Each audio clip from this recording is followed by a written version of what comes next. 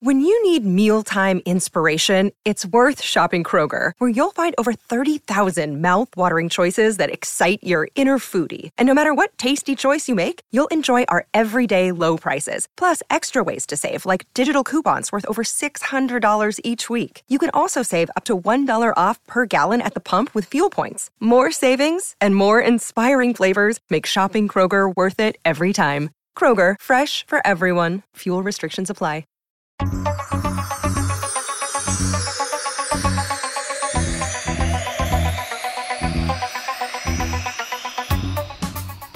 Hello and welcome to Why is Mr. Feeney a Car? This millennial's guide to 1980s eco-terrorism. I'm Jay McCain, and with me as always is my brother from another mother. Hey, Ron Hubbard.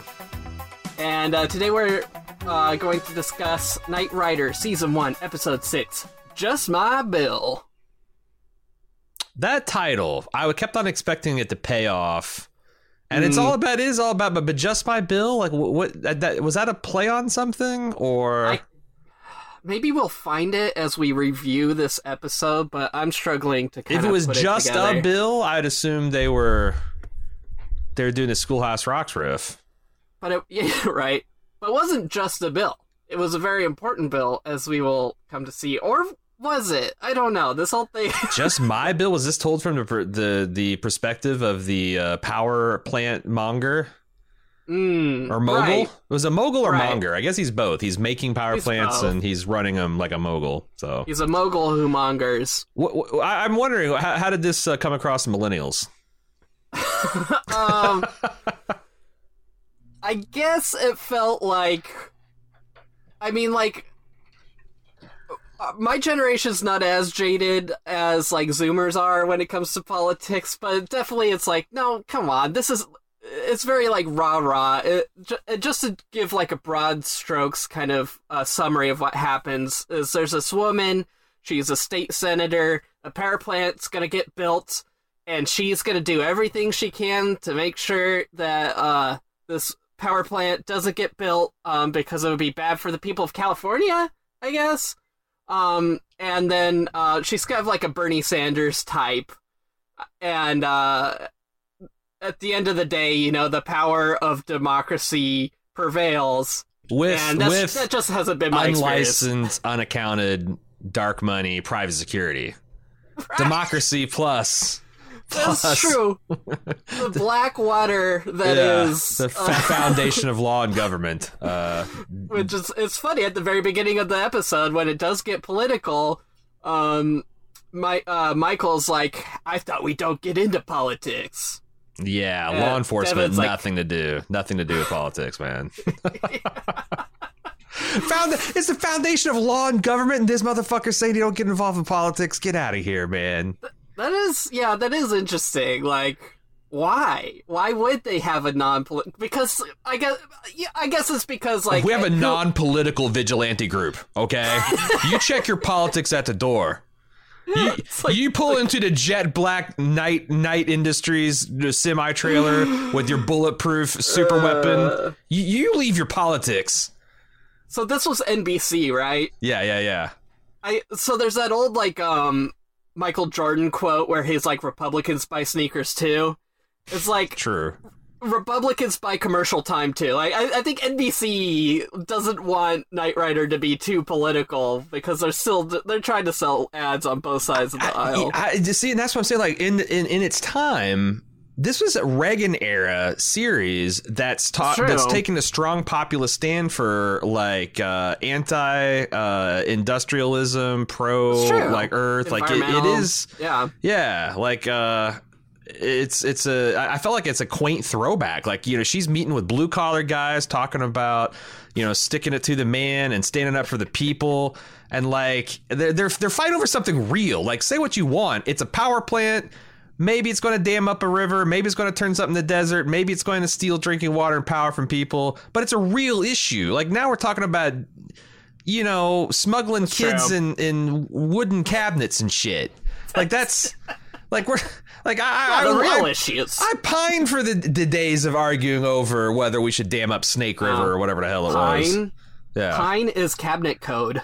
Shit. I'm on to you. That's true. Plus, it's the natural habitat of the spotted owl. So, like, I got it coming and going, man.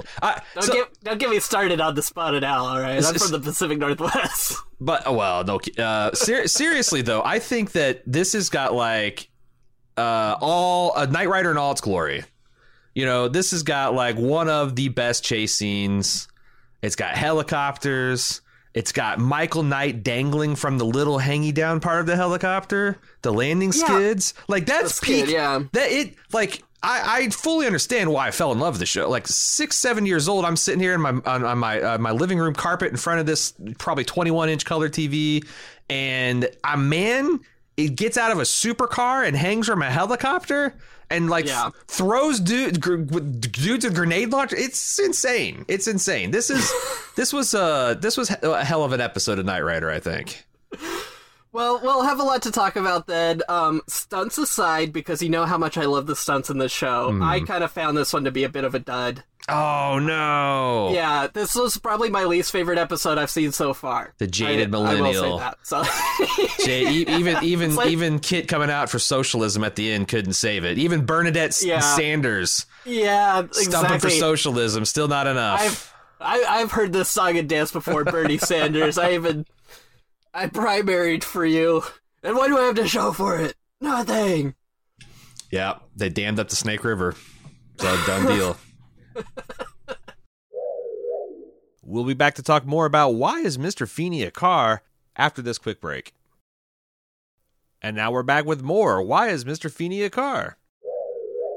So the opening of this episode is on a construction site for a high-rise. And they've got like a real orchestral, that's the word, right? Yeah.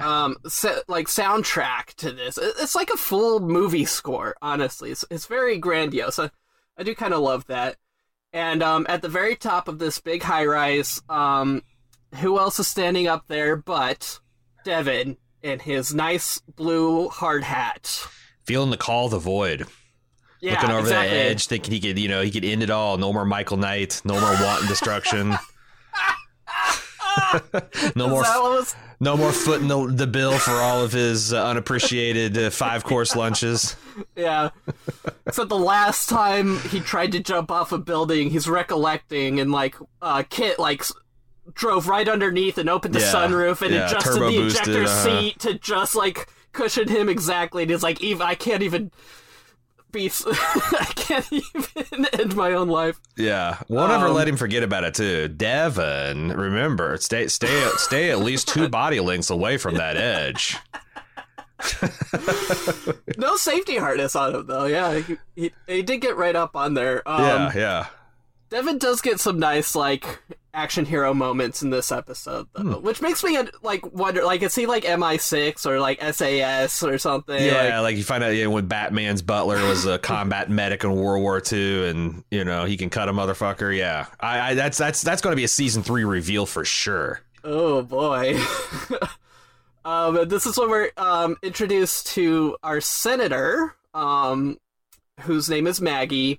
And she's personally signing off on the blueprints, looking over it. I get it, she's an important senator and stuff, but, I mean, she's not, a safety inspector. Yeah, she's not an engineer or an architect, or she's like, what about these welds? Oh, I assure you they're a state certification, man. Well, I've seen enough. Good work, Charlie. Mm-hmm. Okay. All right. That's all you gotta tell her. That's the important thing is that she can count on Charlie's vote this fall. That's what she's, right. Everything else is gravy. So they go down off the elevator and start bantering. And when I say they, I mean Maggie and Devin. And she's bantering with the construction workers who are on break, and they love her. And I get it that unions were way more powerful back then, and even maybe today, if you're working on a big high-rise, you're part of a nice union that would probably vote blue or whatever. But I just see these guys and I'm like, these are Trump voters. Well, it just goes to show how things have changed in the last 40 years, man. These guys were solid, reliable Democrat voters, Yeah. And then she like chides one of them for like, they're like, when are you gonna give up politics and I don't know, join us on the get a real job? Yeah, keep signing off on these blueprints. And she's like, you know, I'll do that as soon as you get rid of that beer belly of yours. And that guy was like 155 pounds. I was like, that guy's significantly slimmer than I am. Yeah. That was morbidly obese in the 80s. Yeah. Right? Yeah. And this is when we learn that she's trying to defeat the power bill. Which is, like, not really good verbiage, because to me a power bill comes in the mail once every 2 months, and I have to pay $95. You know, right. But this is like a Capitol Hill power bill to build a power plant, which I think we learn about later. And she's talking about why it would be bad for them. Mm-hmm. And God, does she talk in, like, politics, vagary, speech. Yeah, it's going to take your money and going to desertify your forest, and and pay no attention to me literally stealing your lunch while this is happening. Well, these guys are in construction. Like, they could maybe get a good job building the power plant. That's true. You know? That's true. Those things, you know, that's a good 10-year job, right? Hell yeah. You might retire out of that. Hell yeah, you can make a meal of that one. And meanwhile, while she's giving her rousing political speech, a crane operator is dangling a pallet full of cement above the heads of everyone. And, like, I actually work a blue-collar job, medium blue... Yeah, it's a blue-collar job, whatever. Yeah. And, like, if there's 5 guys, like, standing over there, and one crane operator, like, being a dummy and, like... like... having a load over the top of people's heads, people will not just stand there, you know, and be like, especially with a beloved fighting for the people's senator. Right. And they make it to, like, so I got the distinct impression this crane operator was this was malevolent. This wasn't just a mistake. Like, he's like, oh yeah, you know, you got this unseen hands, or I guess all you see is hands, unseen operator jerking levers, and which is a favorite move of the Knight Rider film crew is to, like, shoot just the guy from, like, the shoulders down. Yeah, and I didn't want to say it. Looked like Mario hands. It does look like Mario hands. Those are very Mario. I mean, Mario. You know, he's a goon in need of he's a Ronin. he's wandering the lands of Southern California looking for a new master, and power plant gods are paying. So yeah, well. Those guys on the construction site, I don't know, they're drinking a lot of, like, beverages and eating their lunches and not looking at exactly what they're consuming, so probably not Mario, or that I'll be falling over from the roofies. Hey, man, the union contract says they get an hour for lunch, and they are clocked out. Yeah, and Maggie needs to keep her head on a swivel. This guy operating the crane, that's his problem, buddy. That's a good point, yeah. And then, wouldn't you know it, the crane hoist breaks as it's above the heads of Devin and Maggie, and Devin pushes her aside, saving her at the last second. And the pallet of concrete bags falls to the ground. I know this is all forced perspective and focal length and stuff, but, like, that's a pretty good looking stunt. It looked like it missed them by inches. It looked pretty good. Yeah. Yeah, for sure. Yeah. And this is when we get Action Devin. Does the crane operator get off scot-free? Like, you know he's got to be standing 50 feet away, and he's either got to be like, oh my god, I'm incompetent, or he's got to be, like, twirling his mustache and throwing a bomb and running away. Like, I had not thought about it until this exact This guy wasn't remoting this thing from some shack in Afghanistan. He's, like, on site, man. Yeah, there are no repercussions. Just look up, trace the arm, there's the bastard. He's right there. You don't need to be Archimedes to solve this problem. Archimedes? Let's see. Trace up, find it's an isosceles triangle this crane forms. They're all old white Aegean dudes. But yeah, totally gets off scot-free. A little bit of a plot hole there, if you can believe it, in Knight Rider, the TV show from 1982 starring David Hasselhoff and Mr. Feedy as a car. So, cut to the interior of the Knight Semi, I think it actually may have cut to like Night Manor and then to Night Semi. Yeah, when it's not driving around waiting for Kit, it just chills out at his castle. Yeah. I'm pretty sure we've only ever gotten that one establishing shot of the Semi where it's like kind of going downhill, parts going downhill a little bit on like a curve. And it's still the shitty version. This Semi gets dolled up in later episodes. I'm looking forward to that. I'm waiting for it to turn into Optimus Prime. Yeah. It's going to open up that little weird repair bay robot that he's this guy kind of like chilling out there. Yeah. So Bonnie is making adjustments to Kit. Something about like the laser ducts. Being able. What the fuck is a laser duct? It's like like our eyeballs that we use for sight, we have like tear ducts. Sure. A robot eyeball has a laser duct. That's obviously. true. That's how this is. Thank you, Bonnie. Now Kit can cry. Oh, snap. What would happen? Kit has needed to cry but had no ducts. It's like the character from Star Trek that has an emotion chip. Yeah, Data. Huh? What if we get one of those for Kit? That'd be awesome. So Michael and Devin are discussing the next mission, and so Devin like completely cockblocks Michael because he has a night out, I should say. KNIGHT out. Oh god, that will be an episode title to come. Yes. Season 3, episode 16, A Night Out. Yeah. Night out. But yeah, so Michael had a date and Devin's like, don't worry, I did assure her you always honor your rain checks. So I guess like this woman just like tried to call Michael Knight and Devin picked up and was like, I'm dreadfully sorry, but... I think it's like they imply that Kit was involved. Like he's like, hey, I need you to tell me Michael's girlfriend had the so I can. Number. Yeah. That's There's right. also some interesting verbiage. First of all, Michael's completely gotten over his awkwardness of talking to Bonnie. That's true. And yeah, now he's suave as hell. And Kit is like complimenting her on her hands of a surgeon. And then Bonnie said, my dad wanted me a surgeon. I had to slit my wrist to prove to my dad I couldn't stand blood. Which is like some weird logic there. I don't. Bonnie a self-harmer. Number one, didn't know that. Number two, like I'm just like, look, it's like, is that a like? I don't want to go to med school or a cry for help. I'm worried, Bonnie. I would argue that the people that really don't want to see blood wouldn't slit their wrist. Yeah. Would be the last people to slit their wrists. Yeah. It was See, a weird Dad move. slit my wrist, and then I fainted when I lost 3 pints of blood. I can't stand the sight. Heavy slit. Dang.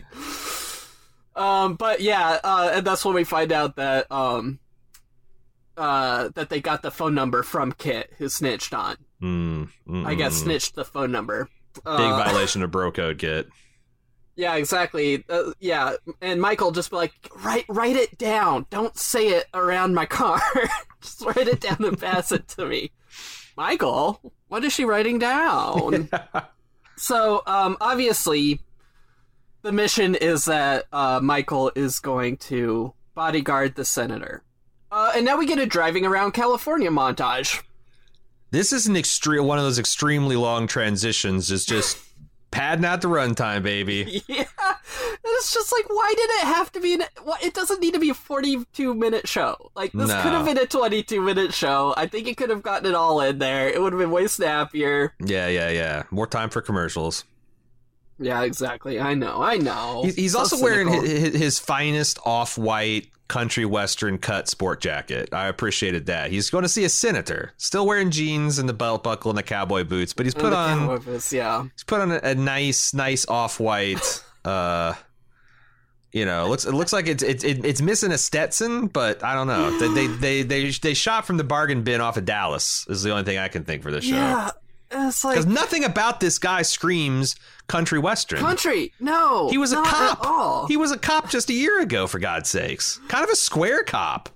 I don't know what was going on in California at the time, but there must have just been like a Texarkana. Yeah, it's a great migration. Surge. It's just every 40 years flip-flops. All the Texans move to California, and then 40 years they're like, we're sick of this shit. They just like reverse flow. Yeah. Dust Bowl, anti-Dust Bowl. Yeah, it's like in Washington after is it going to be a La Nina year or an El Nino year? It's like, is it a Dust Bowl year or an anti-Dust Bowl year? Michael basically, I think this extended driving montage was to demonstrate they're driving up to Northern California, Sacramento, the state capital. That's where, all the wheeling and dealing gets done. And Michael, of course, we gotta have a parking garage scene. And he gets to the parking garage, and he's about to park, and ding it, wouldn't you notice, like, authorized vehicles only. And then Kit's like, there's a spot behind you. And that one also is for state vehicles or whatever only. And eventually he just says, fuck it. But, like, you have the ultimate self-driving vehicle. I would, Kit, find a legal parking spot. See you later. Yeah. I don't know. I wonder if Kit can read signs. Like, does he have, like, a can, or does he just have, like, echolocation kind of? He's like Daredevil out there. Yeah. Michael, if the signs are in Braille, I can read them, Michael, but within 200 yards. I would say echolocation because it's like with the laser ducts that come out of his robo eyes. Yeah. That gives him depth, because he's bouncing a laser. That's just science. Like, it's a flat sign to him. Yeah. There's no features to it. It's just it's. He could probably read Braille. I think so. He's got to find enough differentiation in his laser duct so he can do that. I do think they should have taken a page from Airplane the movie, and he needs like some kind of inflatable dummy that deploys from this, just because like he gets busted so many times just driving around as an autonomous car because people are like, no one's driving the car. Yeah. They just need like a big inflatable Hoff. Yeah. So people, just to fool a passing glance, like, oh, there's a humanoid thing in that seat, sure. Yep. Yeah, Michael just pulls out a real doll. Slap a permed wig on it and a leather jacket. You're good.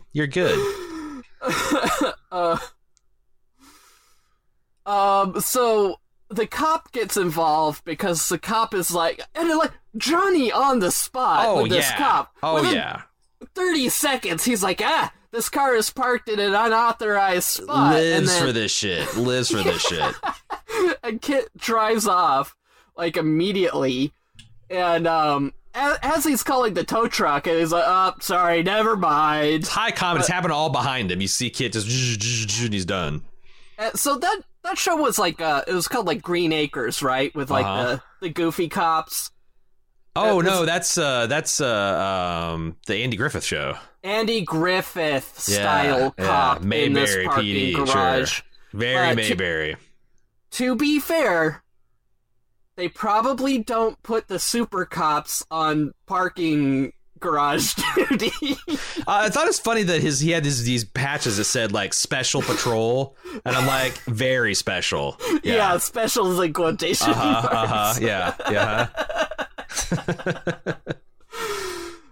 So Michael gets up to Maggie's office, and there's a woman at the desk who I believe her name is Jane. Does that sound right? Yeah, our chief of staff.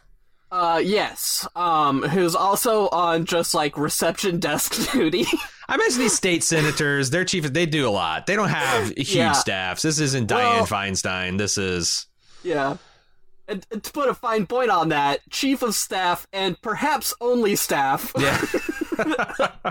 Looks good on the business card, though, Yeah, for sure. And at first, I totally thought this was like the woman from the motorcycle gang episode, or one of them. They're all starting to blend together. They all have 80s look. hair and 80s outfits, and they look like they're cast out of a JCPenney's catalog. It's all the type. Yep. Yeah, exactly. It's someone selling like a like a Dove ice cream bar or something and smiling real wide. And she's got big hair. But yeah, definitely there's like one hair person and one makeup person for this entire show.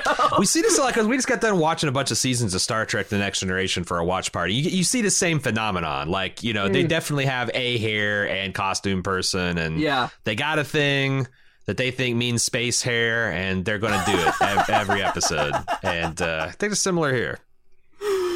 Oh, man. So, there's only so much you can do with the off-the-rack Dallas cast-offs, you know? That's true. Got Knots Landing, little Falcon's Crest, but it's pretty much, you know, a set palette that you're painting with. Yeah. And you're making like 26 episodes a season. Yeah.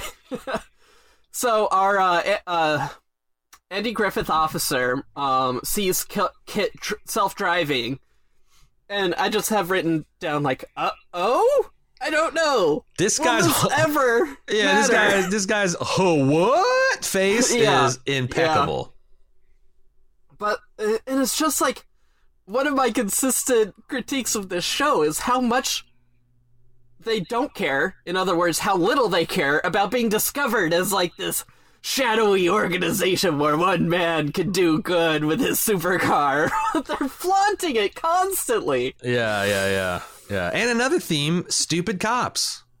Oh, yeah. Well, yeah. Yet to see. I think at the end of the episode, we might see some decent cops. So it's hard to tell. They're just in like a phalanx, you know? I have cop friends, and I have learned that there is a distinction to be made between cop and detective. True. And some are more intelligent than others. I'm a big dummy, so I'm not throwing shade. Whatever. Mm-hmm. I'm an idiot. Michael Knight and Maggie go down into the parking garage where Kit is self-driving around. And what happens is a shadowy figure tries to run Maggie over. And they're thwarted by, I believe, by Kit, like, getting in the way a little bit. Yeah, he's like happens to be pulling up beside them, and he like gives cover with his body and forces the other car to swerve. A parking garage game of chicken, if you will. And I don't believe in a parking garage there's really room to swerve. They definitely. If Kit jumps out at you, you're crashing into something. Especially this land whale. I don't know where they got this like gigantic Lincoln. Yeah. Rolling down, but they had to suddenly no one was parked on the other side of the garage. It's the only way this guy could have gotten clearance. There's some real boats in this episode. Yeah. So aircraft carriers. Why wouldn't Kit, with the molecular bonding and everything, just like pit maneuver this car, like incapacitate it? I don't know if they knew like. It's a good question, but I guess if I'm going to give them the benefit of the doubt, they're just here to pick this lady up, and Kit's just there to pick him up, and like I don't know if you jump to the conclusion of, oh my god, this guy's trying to kill the state senator. Although, okay, that's fair. I don't know. That's fair. They do chase the guy down immediately. I'll allow it. Speaking of chasing the guy down immediately, they Michael and Maggie pile into Kit, and they're racing through the dirty, filthy, nasty streets of Sacramento. Oh my god, I don't know if they did this on purpose, but every street they drive down is covered in graffiti and my god, just I didn't even notice. And like nasty burnout cars and stuff. It's the black beating heart of California, the People's Republic. And are they wearing, some sort of 5-point safety harness or even over the shoulder seatbelt? Of course not. No, and this poor lady, she's just bounced around getting jostled. She's like, "What is this?" He goes, "It's Kit. It's a Kit car." No, it's just called. Yeah, it's kind of funny. I could believe that they burned that joke right there because it's a funny joke. It's like, what's this car? It's Kit. It's a Kit car? No, it's a car called Kit. But this, Bernie Sanders style politician doesn't strike me as, the DIY sports car building how the hell, enthusiast. Well, how the hell would she know about Kit exactly. Are. But we will find out there's more to Maggie than meets the eye. It's true. Don't underestimate Maggie. So the bad guy gets away. Essentially what happens is like a semi... They're chasing the bad guy in this boat, right? Probably doesn't even have like a catalytic converter on it. Like, it's ancient. How he gets away from this Super Pursuit sports car is crazy. It's like the Bishop Don Magic Wand would drive this thing, but they're driving through the streets of Sacramento, and eventually, like, it gets far enough ahead, a semi pulls up, and they have to let it go.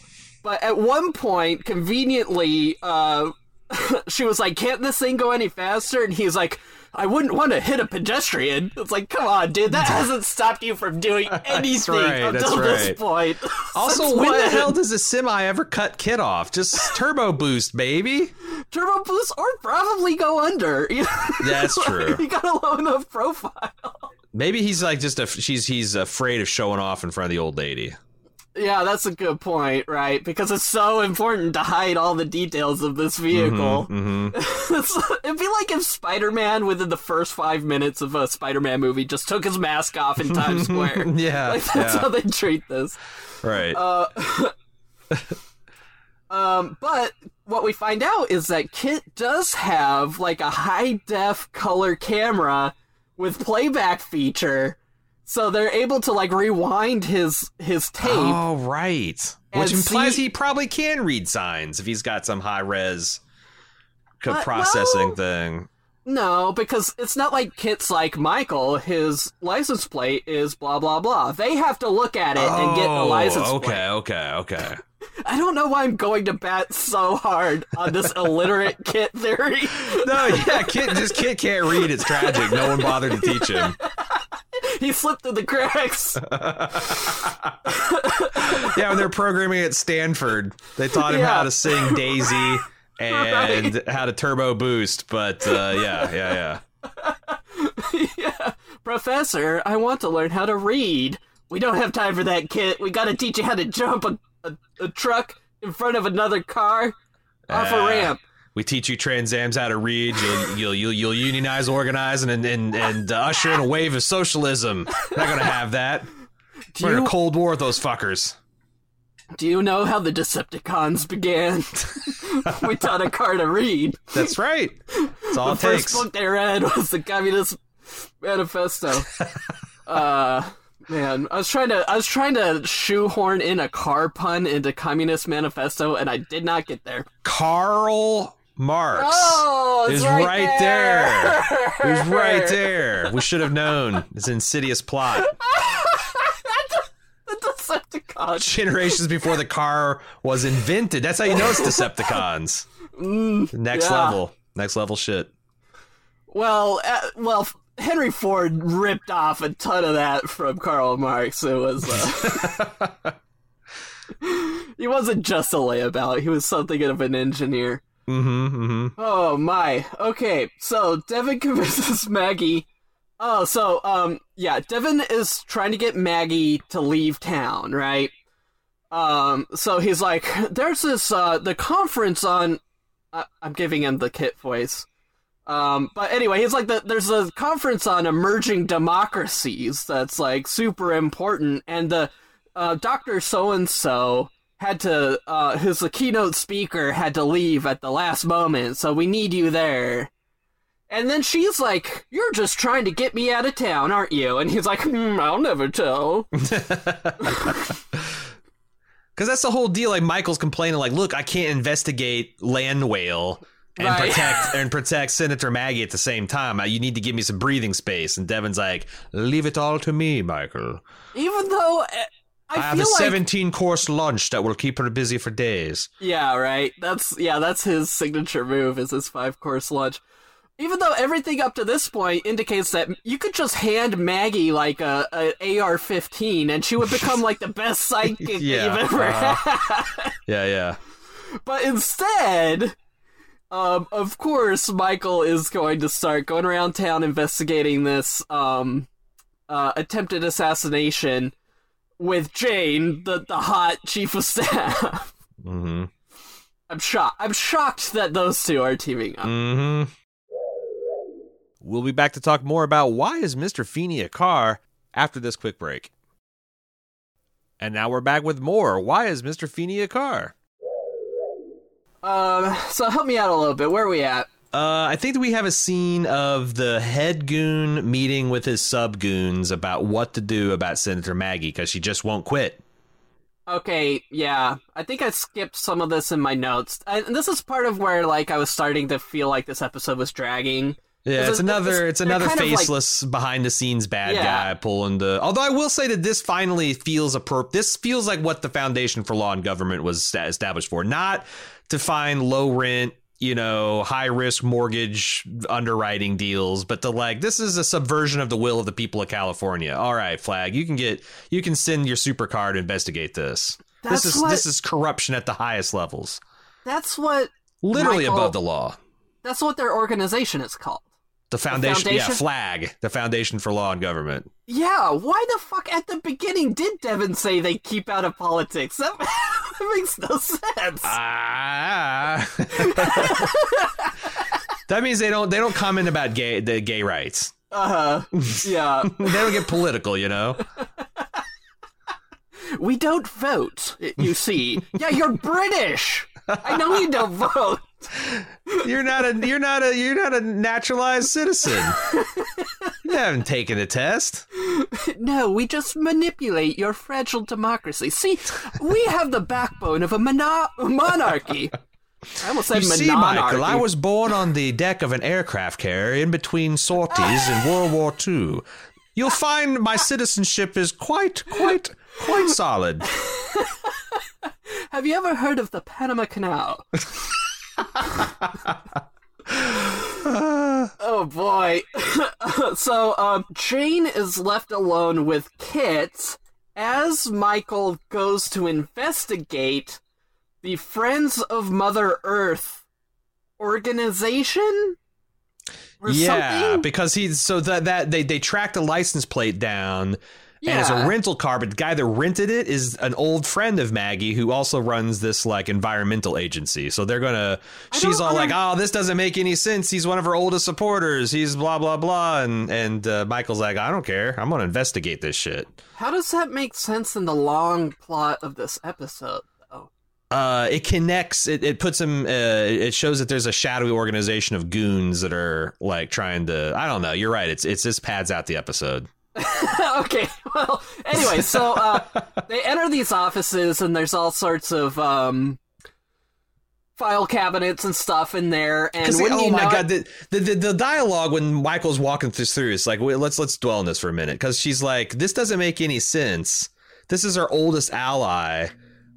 He's an environmental crusader. This is a power plant that's going to destroy the valley and make things a desert. And then Michael Knight's like, that's why it'd be the perfect crime. I'm like, look, man, just because someone has no motive and material gain to murder someone doesn't mean it's the perfect, like, that means you can kill anyone that you have no motive in. It's the perfect crime. Congrats. Well, he actually he has a vested interest in the power plant not being built. Like, right. Yeah, it's like, I love and cherish my daughter. I wouldn't want anything to ever happen to her. That's why for you it's the perfect crime. That's right. You kill your daughter, you'd get away with it in no sky because no one would ever. Yeah, like what?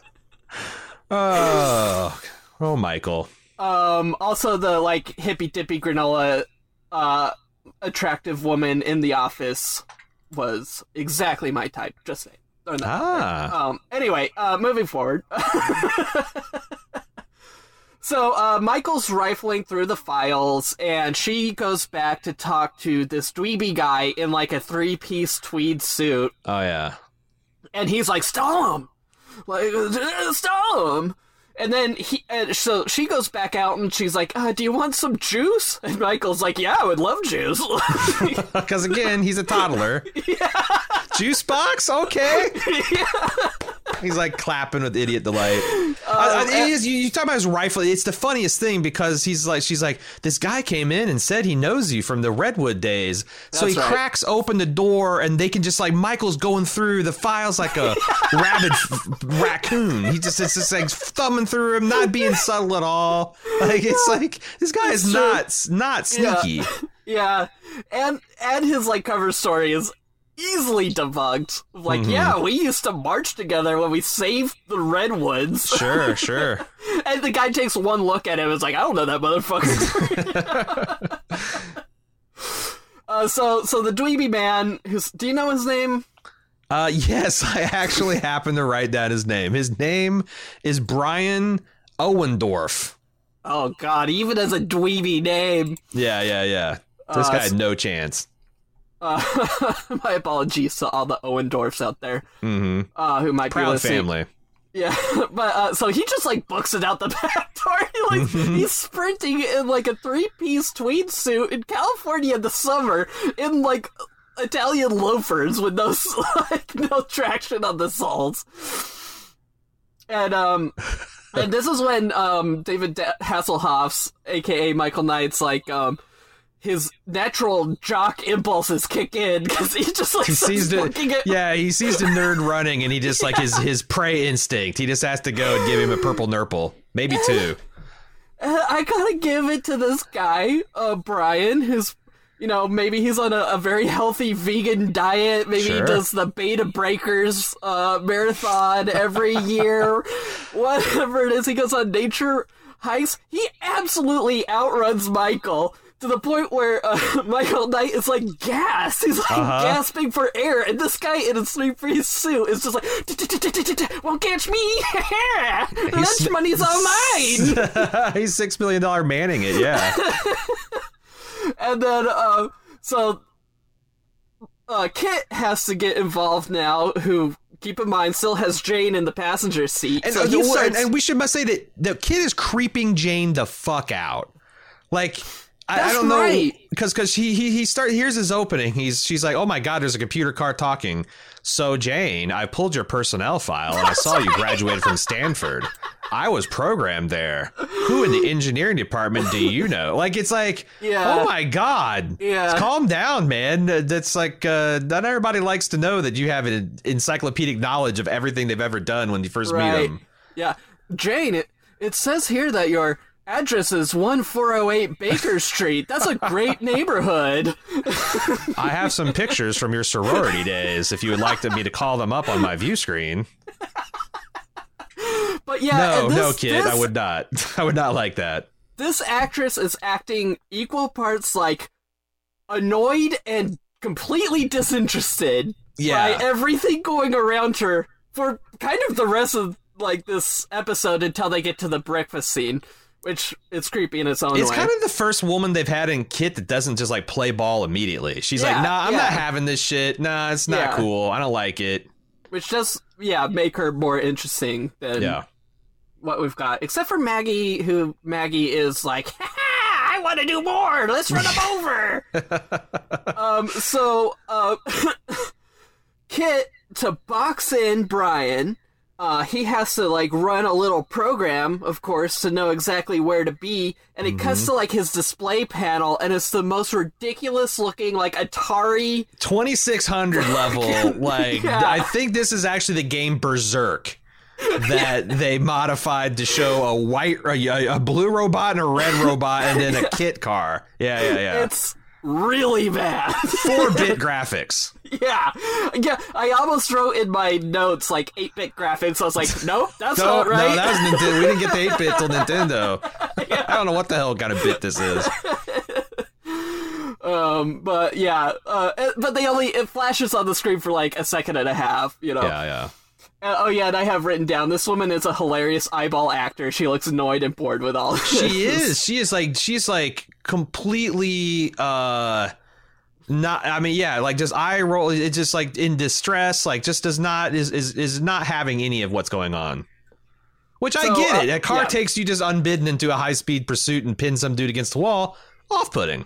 Yeah. Believe it or not, in the 80s, they weren't thinking about consent that much. Turns out it's a problem. Yeah.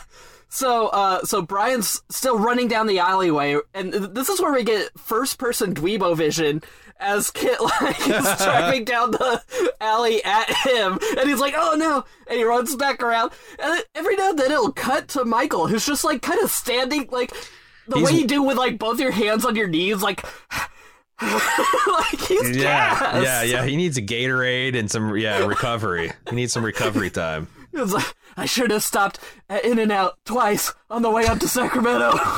These bacon double cheeseburgers are catching up to you, Michael. Should have gotten animal style. Oh, God. So Brian gets herded towards Michael. Meanwhile, the political... meanwhile, Jane is over all of this. So we get Kit's patented, pin him against the wall move. That's exactly what I put in my notes. His patented pin him guy against the wall. Yeah. See? It's like, it's his move. It's his playbook. Better really hope that Bonnie was on the calibrations. Sure. Those laser ducks better be clean and calibrated, baby. Yeah. So he gets pulled up, and then it turns out they're all, basically friends, and it was all one big misunderstanding because he's against the aid bill, and then he's well, why did you run? And he's like, the goons came and they ransacked my office, and they robbed some of our petty cash to make it look like a burglary, but they were our political enemies, and I thought you were one of them, and that's why I ran, which is a totally valid reason to run. Sure. I'm just still confused on how the license plate connected to him. Unless maybe the goons specifically chose a license plate connected to that guy to throw Michael. It was a rental off the car, and he used his credit cards to buy it, and he also mentioned that his credit cards. He said his petty cash and credit card. So then Michael, you can see Michael being like, I should have listened to Jane. This is insane. Yeah. So because when you go to Hertz twice and use the same credit card, they give you the same card. Car. Yeah. Whatever. It got us here. It ate up about 15 minutes. We got a car chase. We saw the Atari screen. Got another pin against the wall. Yep. But now we know the Foundation for Friends of Mother Earth or whatever are actually friends and not political rivals. Mm-hmm. Here we are. All we know is who didn't do it. Now there's only about 40 million people left that live in California. He's narrowing it down. One by one, they call me. So at a certain point, we find out that our head thug, his name is Luger. I love that. Which detail. Is the name of a gun. Yep. And they should continue that. The next episode should be Cult. Mm-hmm. Yeah. Cult, age 45. Yeah. I don't know. I'm out of gun puns there. So he's scoping out the Democracy Conference because he saw Maggie leave, Sacramento and, followed her there. So he was like, all right, I got eyes on her, and Michael is all tied up, chasing after the red herring that we set for him by stealing the credit cards and renting a car and getting the same license plate, and it worked just like a charm. It's funny because if Michael had just concentrated on protecting Maggie, I think the goons' plans would have been completely subverted. They had no response. He actually played into their hands. His original assignment. Yes. So the next morning, and this is the weirdest goddamn scene. The next morning, Michael is in Jane's yard with a bunch of toast and breakfast items and coffee, and she's like, "What are you doing here? Am I right, or am I reading this wrong?" I thought that they were at a cafe, but I have no idea why I think that. I just now realize I have in my mind there is sitting at a table in the Matrix construct. It's just all white. I didn't retain any information. It's just they're sitting in a pure white background. They are toasting Maggie, so they must have some kind of brunch thing going. Yeah, but I don't know. You might be right. Yeah, well, she comes out because it's outdoors. It's in a yard or a courtyard or something, and she's like, "What are you doing here?" So she didn't expect him. It was she always does a brunch for two. Because you never know when someone's going to stop by. So now they're kind of getting along. They're friendly. and they're toasting to Maggie, as you mentioned, and she gets a phone call. Yeah. And she goes in the house. Oh, it must be her place. Yeah. Or it's either that or the campaign headquarters, maybe? It's the courtyard of their campaign headquarters. But, and what's this? Oh no, enough votes or whatever happened. Oh, the bill got passed through the subcommittee early, and it's gonna hit the floor today. So we gotta drive to that conference and get Maggie and get her back in time so that she can give a rousing speech and inspire the other state senators to vote against the bill. And one of the shadowy goon conferences, they established this Senator Forbes, who is the chief rival of Maggie, and he's in the pocket of big power. And he looks like a Reaganite white man, sure. Oh yeah, he is establishment. You know, he looks like I had a best friend in elementary school whose dad was an officer on a submarine. He has like the same kind of a vibe. Yeah, like like if you all the submarine officers in Hunt for Red October, they all look like they're engineer grad. They're all nuclear physicists that happen to run a boat. Right. Yeah. So they got to get a call into Maggie, and wouldn't you know it, the phone line's dead. And do they demonstrate that by just trying to get a line through and it doesn't connect? No. We also get the side of the shot of the thugs. Now there's a small group of them, like half a dozen of these thugs with 3 cars. Luger's and they're climbing up people. A power line, or a phone pole, I should say, and cutting the phone line. Also, do you know, so I know something about Luger here. Luger sounds like he's from way north Ontario, but he's affecting a southern accent. Oh, okay. It's really like Foghorn Leghorn, but with a lot of "don't you know" thrown in. It's a very odd accent. I was gonna say it's weird that all these California thugs seem to be like good old boys, or like, from the South. But it's definitely, it's not a natural accent. That's someone acting. Yeah. As best as they can. Yeah, redneck it up a little bit more. Aren't we supposed to be in California? There's rednecks in California. Yeah, that's a good point. We get my favorite shot. I actually screen grabbed this and sent it to A-Rod. You did. I was so delighted by this. Maggie's like giving her big speech, and we've had some like kind of interior shots of this conference, the peace conference for democracy, and the first few shots they do make it look like kind of like a conference hall, and there's a guy with a French accent, and they're having a conversation, blah blah blah, like. That's kind of cool, right? And then it's time for the big speech, and it's a shot of Maggie giving her big speech, and it's so vague and nothing. It's like, we need to make sure that as we work together moving forward so that we can have peace and harmony for our children. It's just a bunch of that kind of stuff.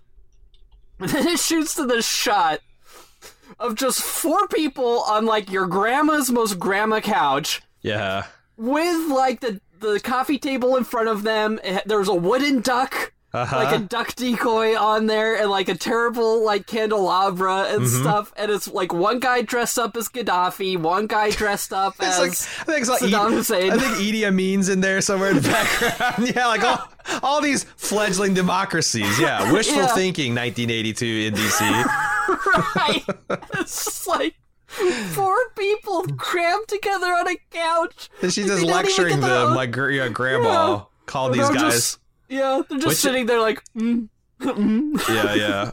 Which of you boys stole the cookies from the cookie jar? Well, I'm going to be mad. Listen, why is it that when something goes wrong in the Middle East, it's always you 4?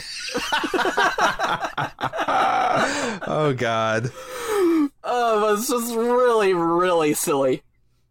It is. It's like something out of The Naked Gun. Like, when they're like they're having a world terrorist conference or something, and they just need Mikhail Gorbachev with his giant fucking birthmark, and they would have the whole evil empire set. Yeah. Yeah.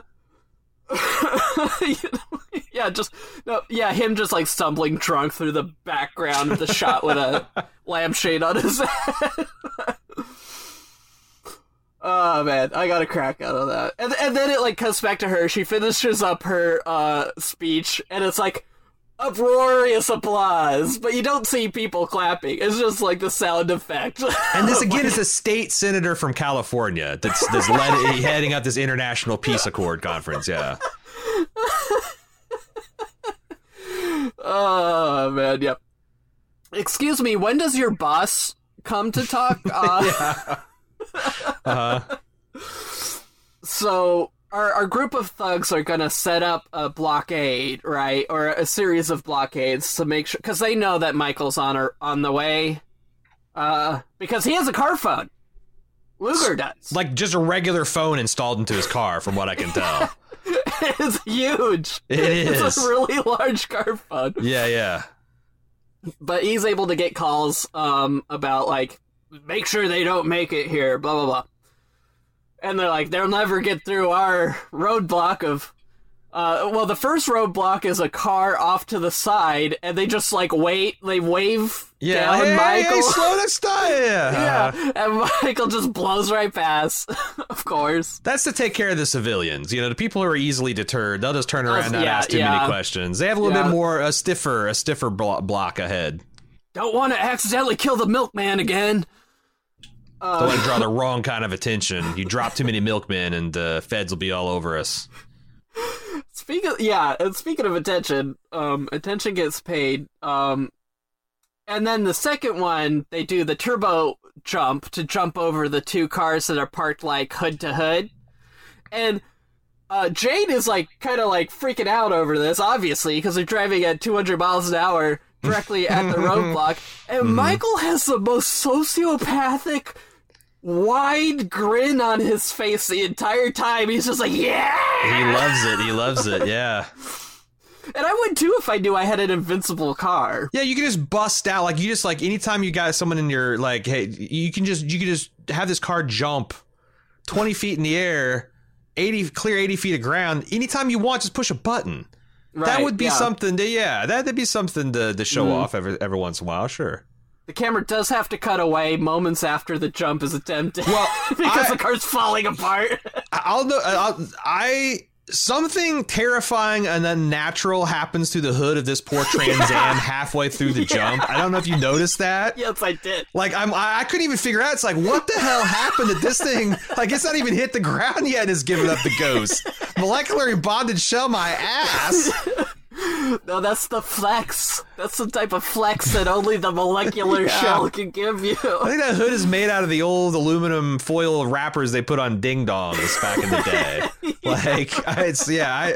Please, if you're watching this because of our podcast, freeze frame and just see the horror of what has happened. Whatever Bondo job on these stunt cars gave way halfway through the jump. It's really bad on that one. It really is. But he makes it over. They drive. Oh wait, I think I skipped some of this. I think it's a commercial break, like the jump, and then they immediately just kind of arrive at the peace conference and hastily swap Jane for Maggie. Okay. Yeah, I failed to write down the part where they actually got there and swap out Jane for Maggie. Yeah.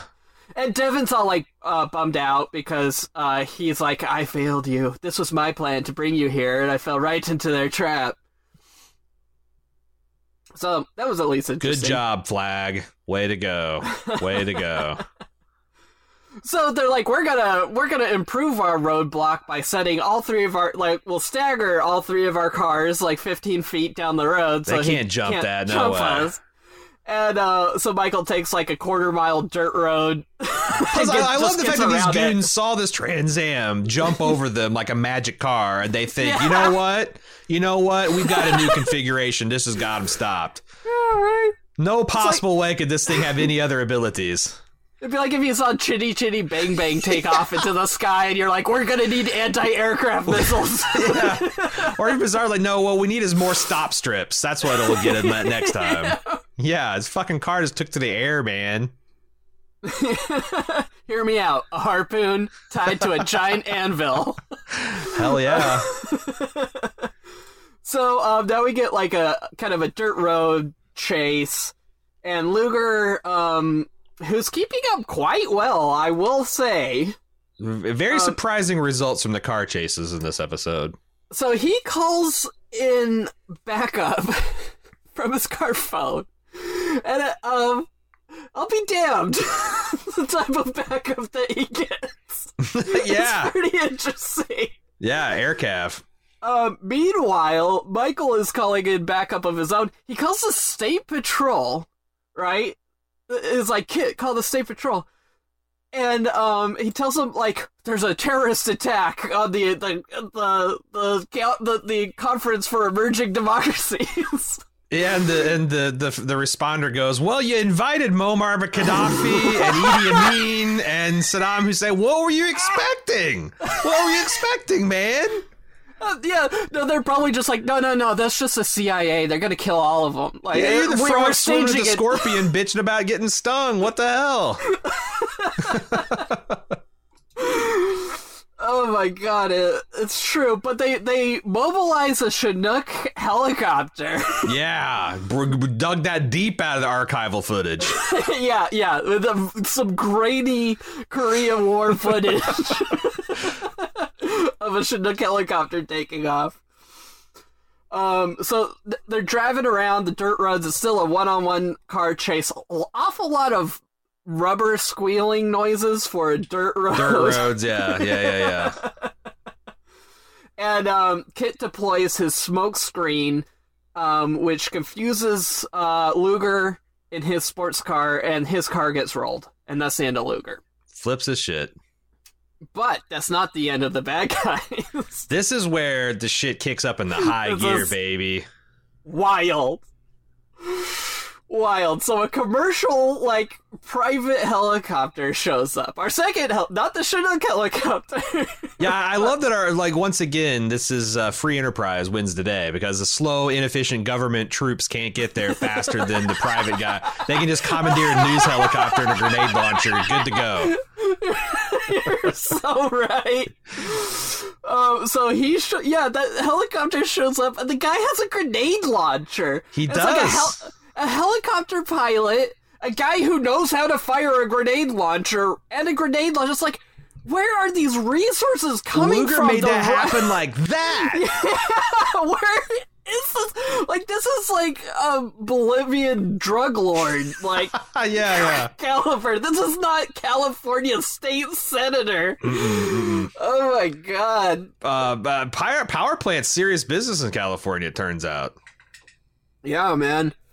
And, so they reuse the joke that we've already heard from when Kit was driving around on the artillery range in like episode 2, where it's like, can you withstand a direct hit? I'd rather not find out, Michael. Like, Jesus, did they just not want to get Mr. Feeney in the booth for an additional day? They're just recycling like dialogue. Like, when I saw that in the coming attractions thing, I actually thought, like, this is a mistake. They just clipped this from but they do this. We just saw this 3 episodes ago, man. Yeah, it's like, it's Friday. This needs to be done today by end of day. We need to get Mr. Feeney back in here. This is like in the writer's room. You know how like the office had Clippy that would come in and is like, looks like you need some help. They have Cokie. And it's just a pile of cocaine that comes in. Looks like you're having trouble writing this episode, boys. Take a paragraph of dialogue from the episode. No one gives a shit. And they're like, my God, Cokie, you've done it again. Cokie, is there anything you can't do? I can't configure your printer. I can't help your sinus problem. No, you cannot. So eventually, like, they can't, because Kit's too agile. The helicopter, which is flying really low. Dude, the helicopter this is a real helicopter. The helicopter stunts, I'm telling you, as a 7-year-old in 1982, you're losing your mind in your living room if you're seeing this stuff. Like, and the really cool angles of Kit, like there's some POV of the helicopters like coming in at him, and Kit's doing like a 180 burn on this dirt road to try to get away from him. It's exciting stuff. It is. It's the type of stunts that you can't do anymore thanks to John Landis. What happened to John? I'm not familiar with that story. What? One of the movies he was directing, like a helicopter crash and killed a couple of people. Oh shit. Yeah, including a child, I think. Anyway, it was some dark humor. Okay. But it's great stunts. Great stunt work by whoever's driving KITT. Great stunt work by the helicopter pilot who's like right down there. There should be music in this scene though, right? Like you talked about how orchestral the score. This chase is dead silent. I couldn't believe it. That's weird. It's like they ran out of music budget at the halfway through this episode because they're like, I don't know, maybe it's like the guy wrote a whole bunch of like that like fucking circus music. And it's just like, oh, this isn't working. You know, like the chase music from the biker gang stuff. Yeah. And they're just like, just cut it. These stunts are too cool to ruin with your fucking, Ringling Brothers bullshit. They should have just like laid under it and paid the royalty for like Danger Zone or something. Or just play the fucking theme song, man. Like it would be fine to just run that back here. That is really bizarre. So they decide that since they can't hit KITT with the grenade launcher, they're going to try and ram him with the helicopter skid, which I don't think any helicopter pilot has ever been like ramming speed. I don't think that wins for the helicopter. These guys want that sweet power company money, man. They're gonna put their life on the line for it. Yeah, seriously. So what does Michael do? He's like, open the sunroof, which is fully insane thing to say when the guy has a grenade launcher and is right above 6 feet looking down right at you. Yeah, that's like guaranteed kill shot. Open up the molecularly bonded shell for a grenade hatch. Yeah, insert grenade here, please. But he climbs out and grabs onto the skin of the helicopter, and This is 80s primetime television they're doing this shit on. How exactly does this pan out here? Because he doesn't climb into the helicopter. He does.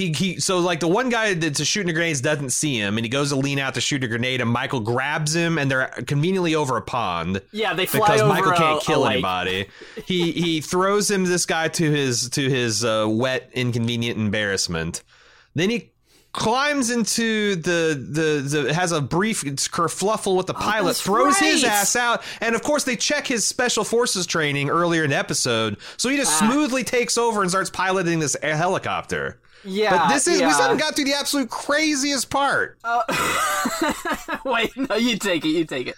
Okay. So after he does this, he flies this helicopter back, and I think, oh, he's going to land, he's going to take Maggie, and he's going to fly her to Sacramento.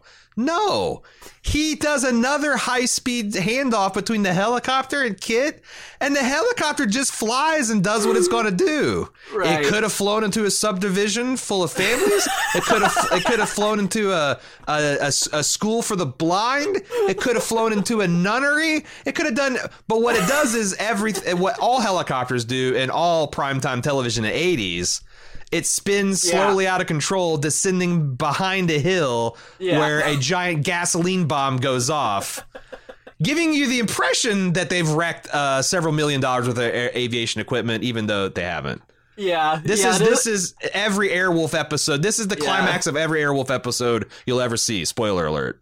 It is fun and cheesy to see it crest the hill and then just get out of visual range. Kaboom. Helicopters are very camera shy. They will not detonate on camera. Too private. Right, yeah. The unfortunate thing is it did crash directly into Kobe Bryant. Ooh. Okay. If John Landis wasn't too soon, we're gonna plumb the depths of helicopter death humor. Yeah, how many more helicopter death callbacks do I have? I thought we'd get to Airwolf before this stuff started to happen.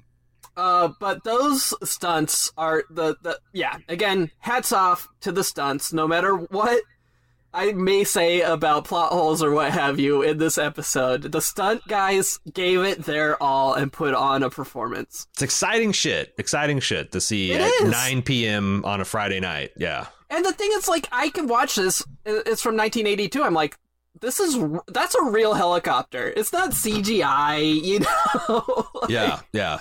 They were just shooting this in California somewhere. Yeah, like I kind of want to know, like, who shot this thing? Because did they bring in like some big swinging dick action director for the helicopter stuff, or did this guy go from shooting like All My Children to like, oh god, a helicopter? Okay, well let's block it out, you know, like let's block it. Yeah.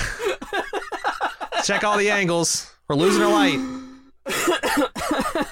Fly over the hill. I gotta be on the set of Days of Our Lives at 6:00 tomorrow. Come on, we gotta go. Now that the absolute insanity of climbing back into Kit while the helicopter is flying. Not the most stable flying machines helicopters. Maybe, I mean, he was like in the Green Beret, you know, he was like, they taught me how to get out of helicopters, they taught me how to get into helicopters, but they never taught me how to fly helicopters. Or to land the helicopter. Yeah. Landing and takeoffs, any pilot will tell you, they're the trickiest. But yeah, just so bizarrely, he climbs back in through the sunroof, and Maggie's like, "This is fun." Yeah. This is a hell of a lot better than stealing pork sandwiches from construction workers. That's true. So they zip on down back to California, back to Sacramento, so they can vote on the bill. And there's this weird scene where our bad guy senator, he goes up to like what would you call that, like the speaker of the house or whatever, the majority chairman, leader, whoever's and he's basically like, our bad guy who has a known rivalry with Maggie goes up to the chairperson and is like, yeah, I just got off the phone with her. It's crazy to me too, but she said she's not coming, and to go ahead with the vote without her. She couldn't lose her. And I'm also thinking, like, is this literally the only woman that is standing against this bill?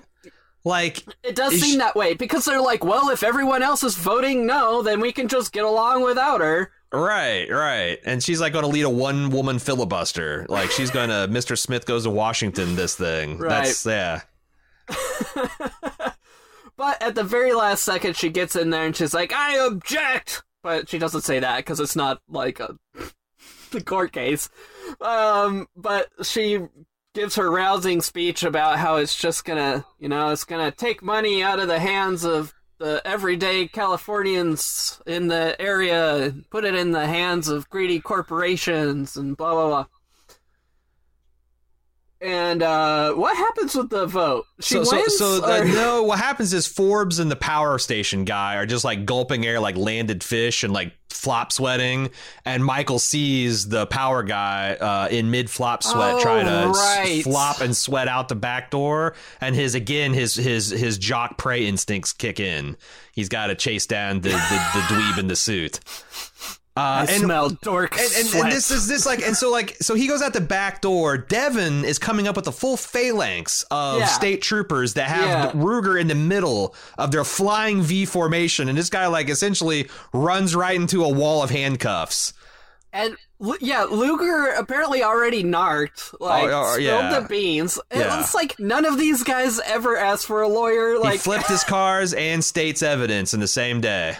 So I guess that's what the Chinook helicopter was doing, was bringing a bunch of staters. A whole bunch of the California Highway Patrol guys. to arrest one man and bring him back to the state capitol to confront a dirty, corrupt senator. Yeah. So good work, officers. That is just... In no world ever would they load into an army helicopter... And then also bring him, frog march this guy up to state capitol to take, like, it's just why it's like, again, this is the work of Cokie. He's like, wait, it's about lunchtime. We haven't broke this episode. Have you just considered having the bad guy run into the other bad guy who's already in police custody? Yeah. How did he get here? How did these guys beat Michael's supercar? They had to arrest this guy, bring him back. It's it's whatever. Have you considered that it's almost 3:30 and happy hour? We want to get to happy hour? You don't know. Devin could be a Time Lord. He could be flying around in a British fucking police box. You know, he's bending time and space. Oh, I think you cracked it. I think you broke it. Koki for the win. Yeah. So, Devin and Michael drive off in Kit and call Maggie. So, in just another, like, we got another minute to fill scene that does not need to be here at all. It's Devin and Jane and Michael in Kit. Wearing his finest chocolate brown corduroy and knitted tie. Corduroy sports blazer and knitted matching chocolate tie. That's a look. Oh, boy. And so much texture. I guess the actor that played Maggie was not on set for that day or whatever, because they just call her. There's no reason she couldn't be here for this. Mm-hmm. And this is where, like, they have a conversation with Maggie, and Kit starts, like, getting mouthy, I would say. Getting verbose. He's like, perhaps we could have a debate about democracy versus imperialism versus socialism. And this is where I just felt like Kit, who I've already decided is a libertarian, free traveler on the land. I'm pretty sure he's a debate lord, too. See, I thought he was going to, they're going to pan to, you know how they had the Go Army bumper sticker? I thought he was going to go back there and he's going to have like a red rose or like a pair of socks. Mm-hmm. So he's either a dim sock or a sock dim. I'm not sure. But yeah, maybe you're right. Maybe he's actually trying to, Margaret Thatcher her. He's trying to like convert her more and to free enterprise. Well, he's probably been programmed with pro-monarchy propaganda. True. By Devin. You know? Yeah. And the monarchists at Stanford. And fucking Stanford. I'm willing to say it. We all know it. I'm willing to say it. Stanford full of monarchists. Yeah, loyalists. Still want to bring back King George. Yeah. It's crazy. Whigs and Tories, the lot of them, I say. So they go out to eat because, like, food, I guess, like, if Knight Rider, the television show from 1982, has a love language, it might be food. I think you're right. Other. That's how Devin shows affection. Yeah. So they're all going to dinner on the agency's dime, right? And what do you call him? A valet comes to park Kit. And again, just my whole, like, what kind of a profile are you guys trying to maintain here? Kit, who could just possibly get valet parked, is like, hell no, I'm gonna do it myself. I mean, sort of demonstrating that rugged individualism that, you know, the libertarian ethos claims to, like, value so much. Anyway, I'm just saying. Hello, Ayn. Is it Ayn Rand or is it Anne? It's Ayn, right? I don't know. Miss Rand. Yeah, that's how you know. That's how you know Kit can read, because he's spouting Fountainhead, Atlas Shrugged shit. That's why Michael has to read the owner's manual to get him to shut up about Atlas Shrugged. Uh-huh. But he does like a burnout, like, 180 reverse park maneuver, and then the valet guy just stands there, like, with his jaw hanging on the floor. Do I still get a tip? That's all he cares about, you know. Does he say that? That'd be funnier if he did. And that's episode 6. Just My Bill, a terrible name. It is a terrible and honestly, I see what you're saying. This episode was, except for the last 15 minutes, it was kind of an unexceptional. Although it did have it checked off all the Knight Riders. You had surveillance mode, you had turbo boost, you had the smoke screen, you had the pinned against the wall. You had the Michael iconic talking to Kit into his watch, coordinating a foot chase, like it. And then you add that to a pretty solid car chase at the end that evolved into a fucking helicopter chase. Yeah, all bets are off. I love the last 15 minutes, but I guess my argument is, like, the fact that it feels like a checklist. It feels formulaic. I don't know. It didn't feel super creative in the front end. And it felt like a kind of like a rehashing of other episodes I've seen before. That's Koki. That's Koki at work. That's Koki. You know, he gets the job done, but it's not always super. He lays the rails. The train doesn't always go down the track. That's the problem.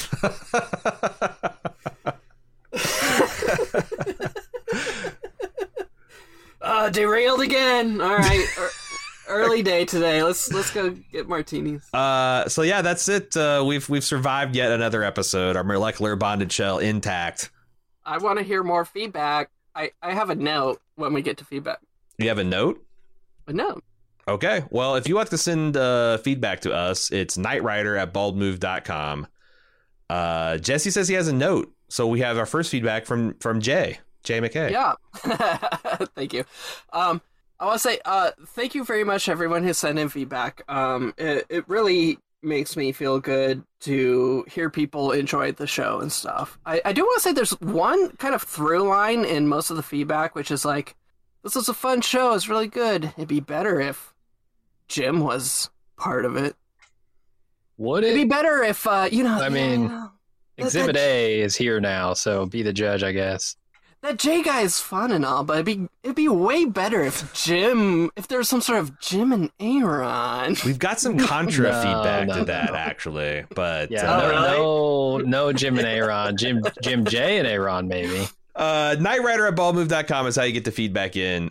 Josh is up first. He says, "Hey guys, love your show. Love the charming absurdity of these old shows, and I always thought were so badass when I was a kid. Still badass. If you guys plan to continue the series with other shows of a similar nature, it's something we've kind of hinted we might be interested in doing. I might suggest another show about a loner who everyone thinks is dead. The Incredible Hulk with Lou Ferrigno. Oh, that would be fun. You wouldn't like me when I'm angry. It has to be one of the most quoted TV lines of that era. If you guys have never seen the show, I think you'd love it. I know one of the things we've talked about in terms of let's take turns pitching things. One of the ideas is we pick another golden age of 80s action show to feature next season. That was one of the ideas we had. What were some of the other ones, Jesse? I think I think we should do just a bunch of pilots. Like season 2 will be pilots of like A-Team, MacGyver, Airwolf, Blue Thunder, The Incredible Hulk. Yeah. And we do like 10 of these classic, and then we use that and audience participation to figure out what we should focus on for future seasons. Mm-hmm. We might return back to Knight Rider. It'll be a bracket style. March Madness bracket style. Yeah. And also, like, we could also do like special mid-season, like, because I know Knight Rider is really popular, and there's a ton of other great episodes. I would love to see the Garth Knight stuff. I'd love to see the Goliath stuff. I know a lot of that is one and the same. I'd love to see the Return of Carr. There's a couple of like great classic episodes we'd still have to go, but I think that's a great idea to do like a medley. Mm-hmm. And there's just tons and tons of fucking shows that fit that. I would say send in your suggestions of a pilot that we could watch. Oh, 100%. It could be the Battle of the Pilots, and then Battle of the Network Pilots. I was going back and seeing. Also do that weird. What's that? Oh no, I was just thinking about like Wipeout and shows like that. Oh, gotcha. I saw I was going through our chat history, and we were pitching things like $6 Million Man. That was another one. The Bionic Woman. Oh my God, so many. Wonder Woman. Greatest American Hero. Tons of ideas. But yeah, send in nightrider@baldmove.com if you got some other pilots you'd like to throw into the ring. Matt says, I wanted to start off by thanking you guys for taking me on a turbo boosted trip down memory road. I'm the same age as Aaron, and we have many of the same types of memories from childhood. I listen to many of your podcasts, and I find myself chuckling and nodding my head when Aaron recounts a memory from the good old days. I love it. That's exactly what I'm going for, and it makes me unironically happy to make that connection. I still have, prize possession alert, a Polaroid picture of an 8 or 9 year old me leaning on Kit like I owned him at a picture event at our local mall. Aw, the memories. Nice. Man, I had one of those hooked up too at a car show, and Kit did not appear. Wow. Like, did they not pay the appearance fee? Because like, if it's David Hasselhoff, maybe big times the Indianapolis car show, but you can't get the Trans Am snubbed us. I was crushed. I just remember being so disappointed that I didn't get my picture taken with the kid. And you know there are like 60 of those too, right? It's not like I know. Yeah. Well, I fucking didn't at the time, but now, they had a fleet of those things. The whole grift. Yeah, like I mean, right. Exactly. And one of those 60 Trans Am snubbed us. All 60. Kid at Universal Studios. That was kind of cool back in the 80s.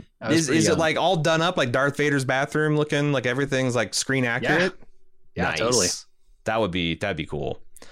I've been debating on watching or rewatching Knight Rider ever since I saw it pop up on Netflix. Then I saw your rewatch pop up on my feed, and I knew it was meant to be. I can't believe. I guess I can believe because I think this just came to Netflix, maybe in the new year. It's like. Yeah. I was feeling bad for sitting because you can tell, like, we've sat on these episodes for like a couple of months, and I'm like, God, I got this. I've been so busy. I feel like it's kismet that like Knight Rider is kind of like in the zeitgeist all of a sudden. Mm-hmm. What's all this new? Exactly. It has allowed me. It's been awesome to hear the sheer joy in Jay's voice as he recounts his first experiences with the phenomenon that is Knight Rider. It's allowed me to watch the show with fresh eyes and not ruin my idealistic memories. As I see how ridiculous most of the show is. It's a lot of fun. I would like you guys to recap every episode, honestly. I always find a Bald Move take on shows interesting and fun, even if I don't agree 100% of the time. He says he's batting an 80% average with us, which pretty fucking good if you're a slugger. Would get you would be the best slugger ever in the history of the MLB. Bat's broken. They'll be breaking through buildings to steal your rookie cards. Even when I don't agree, you guys are super insightful and you have well-researched opinions I enjoyed. Not necessarily applying to this podcast, but thank you. I do no research for the record. I'll do like, wait, did they steal that from Superman? Google. They did. Yeah, I'll do that kind of research, but... that being said, I'm gonna get you on a world history podcast, Aaron. Oh, we got to. The research will be for real. That being said, if you can't recap them all, my suggestion would be to at least cover every episode with Carr, of course, the hopped up semi truck Goliath episodes, and any episode with Michael Knight doppelganger Garth Knight. I'm pretty sure he is. I cannot build. I'm pretty sure he teams up with Carr and or Goliath. I know he at least teams up with Goliath. It could be my memory making up the ideal episode, but I could swear he was. You know, I was so afraid watching this episode that it would be that situation where I'd like built up every awesome episode of Carr in my head that but like, man, they had the fucking laser. They even had the fake out where the laser didn't even matter. It's a good episode. Want to know our take on the 2008 reboot of Knight Rider. Are any of you guys familiar with this? Never seen it. No shot. Never. Because I was recently divorced when it came out, and I was kind of medium excited to be like, shit, I got all this free time now. I'm going to relive my youth. I did not care for it. I've not cared for any of the because they've tried to reboot Knight Rider a couple of times, sometimes with the Hoff, sometimes without. And they either need to do like a really serious kind of like prestige kind of Bel Air take on this, a dark gritty reboot, or they need to do like a Will Forte joke thing of it. Like, I don't think you can do Knight Rider now. Have you guys been watching that?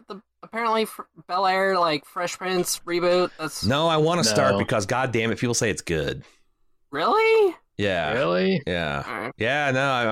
It might. How many self-driving cars are in it? You know, I don't think there's any, but there's at least one Carlton, and I remember him being pretty good. Self-driven Carlton. Anyway, yeah, I didn't care for many of the reboots. I think they can reboot it. They just haven't done one with the right kind of spirit yet. We got another Aaron, a double Aaron from Lockport, New York. Says, OMG, this podcast fucking hilarious. I feel like I'm in a room with a couple of my friends who are talking about the old Knight Rider. Jay's awesome. Aaron's always awesome. Oh, we don't need Jim on this one, as some people are suggesting. Right, I'm out. No offense to Jim. Get the fuck out of here. No offense to Jim, but this podcast, comedy gold as it is. All right, I'm not signing off on this content. You're gonna have to edit me out of this one.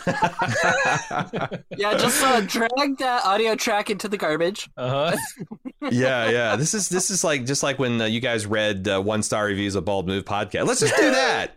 Let's go through. No, It's a bad idea. that broke my heart. I can't do that. I have started watching Netflix recently. I'm into season 2 now. I cannot wait to hear takes on the Goliath episodes. We've talked about this. So that's the one where the evil Michael Knight that looks exactly like Michael. It can only be distinguished by the two. I need to see this. I can't contaminate our experiment here. I can't. It's got to be double blind. I'm just saying. I need to see this. I will watch it. Even if this podcast dies tomorrow, I am going to watch the Garth Brooks episodes. Somehow, some way, we'll get to those. Can you guys explain what Mr. Feeney means again? So this is your contribution to the generational divide. This one's yours, Jesse. Take it away. What is the Mr. Feeney deal? Oh, Mr. Feeney was a character on oh my god. Was it Boy Meets World? Yep. It was Boy Meets World. And he was the main character's like teacher or professor or whatever. He was a real Wilson type. And neighbor? Was he also a neighbor? I don't know. I think he lived next door like Wilson, yeah. Listen, I probably watched every episode and I still don't know. Right. But he's got that distinctive voice. His name's William Daniels, and he's the guy that's on the show. That's the most generic the name cover I've ever heard. Right? He's the guy that's on the cover. He's like Wilson in Home Improvement. He's like I don't know, whatever. Every sitcom needs a voice of reason guy, you know. I don't know who that would be in Friends. Yeah, that's where my mind went. Fat naked guy. Our final email is from Crispy, who's been supplying us with episodes he thought would be good trips down memory lane. He's got a bunch of suggestions for season 2. I'm going to pull out the ones he had commentary for. Of course, Goliath parts 1 and 2, very popular suggestion. There's one episode called Kit the Cat, guest starring one Gina Davis. Okay, that'd be an interesting thing. See her break out roles. Another person who I admire. We talked about the night puns that they get up to. I saw the one episode he said was Nightmares, Knight. I wonder if is that good old fashioned horror episode? Nightmares. Yeah, I mean, if you're a knight, you ride a mare, right? Ooh, it's going to be a Renfest episode. Bonded. Yeah. Horses. Oh my god, I didn't know I wanted that until right now. I want it so bad. They might do it, dude. They might do it. David dress up like a fucking... It's like the stunt show one where it's like the location's half the episode. Like, Kit jousting? Oh my god. The Black Knight. Episode. Yeah. The Black Knight. It writes itself. It writes itself. It really does. There's an evil real estate developer trying to snap up this stucco castle they got going. Listen, we've had this here property for over 400 years, and we've always been doing a Renaissance fair. And all the proceeds go to the local children's theater, of course. Also, a good night's work. This one the bad guy is Robert O'Reilly. Jim, you'll recognize this guy as Galron from Star Trek The Next Generation. He of the wide-eyed. Wow. What does he look like without makeup? I don't know, but we can find out in a Good Night's, which again, Good Night's Rest or Good Night's Work, Knight. He says, I do love that Aaron doesn't even address any of this stuff to me because he knows I don't know. What? Oh, yeah, because it's just you're too millennial.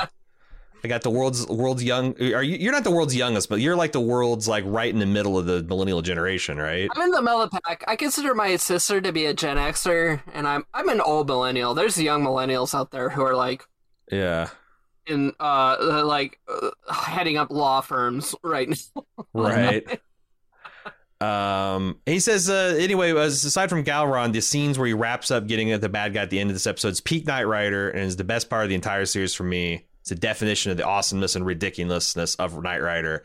I have to check that episode. It'll if we get to it, it'll be a while because we're gonna take some detours. We're gonna load up into the Knight Industries 2000 semi and view some footage. But yeah, like I said, we've got we got plans. We'll develop them more as the season goes on. And Jim, this is a weird one because we recorded his feedback. This is a teaser for the Jim episode that is going to be the finale. Because this is actually going out this week's episode, and the episode you just record won't go out for like 5 more weeks. Some kind of fucking time warp like that. But anyway, right. It's been a lot of fun having you on. Maybe we can get you on for another episode next season. Yeah, I had a ton of fun. Jay, tell people where they can find you. You can find me at Twitch, twitch.tv. It's blue_J_streams. Both Jim and Aaron have already committed to doing a One-Star Man with me soon, so you got to I'm ready, subscribe. You got to find me on Twitch and subscribe and get hit that button so you get the alerts. And then you'll know when I'm going on for One-Star Man, which is a very fun show. Yeah, what is the premise of One-Star Man? Just reading 1-star reviews and making fun of them. Yeah, like you always pick like a random town and like a random place of business, and you try to find the game is to try to find a guy. There's a particular type of YouTube reviewer, Google reviewer that just shits on things. It can never be pleased. Sometimes it's interesting to see. I thought some of the interesting detours you've taken with One-Star Man is like to see what a One-Star Man gives 5 stars to. Right. Yeah, exactly. It's interesting, you know? Yeah. Some people, they make a Google account to do one thing and one thing only, which is give 1-star reviews, and we're seeking out that guy. However, the best ever that the show has ever been was when Levi and I found a tow truck scam at a Walmart in fucking St. Louis, where they were booting, like the town was booting trucks, like big rigs, and then charging them to remove the boot, and it was like $90 or whatever, or $100 at a Walmart. I thought that's the whole thing with Walmart. You can just park there. That's the thing that says. There's signs that say you can, that's what the One-Star Man was trying to say. Yeah, and that's the thing. The One-Star Man was a guy who got booted there. Yes, and I thought he was a big joker. But it turns out he was a vigilante for justice. It was amazing. It was amazing. So a shadowy flight. It was a shadowy flight in the tale of one man who was booted. Like I said, I'm committing you guys to this, so you'll have to follow me on Twitch in order to find it. Sounds great, and I honestly can't wait to get back on another stream with you. And I know we'll be doing a bunch of streams together in the future because we got some plans, man. But thanks for listening to another Why is Mr. Feeney a Car? We'll be back next week. Well, no, this is actually... Well, shit, yes. It's the end. No, it's not the end. This is the feedback for this week's episode. I keep forgetting that. All right, that's it for our episode. Thanks for listening to Mr. Feeney's a Car. Thanks, Jim, again, for coming on our show with us. No problem. This is the preview. Check out our season finale, Trust Doesn't Rust, for the full-throated Jim experience. We'll see you next week for another thrill-a-minute episode of Knight Rider. See you, everybody. Hey, Kit, hit the ejector seat.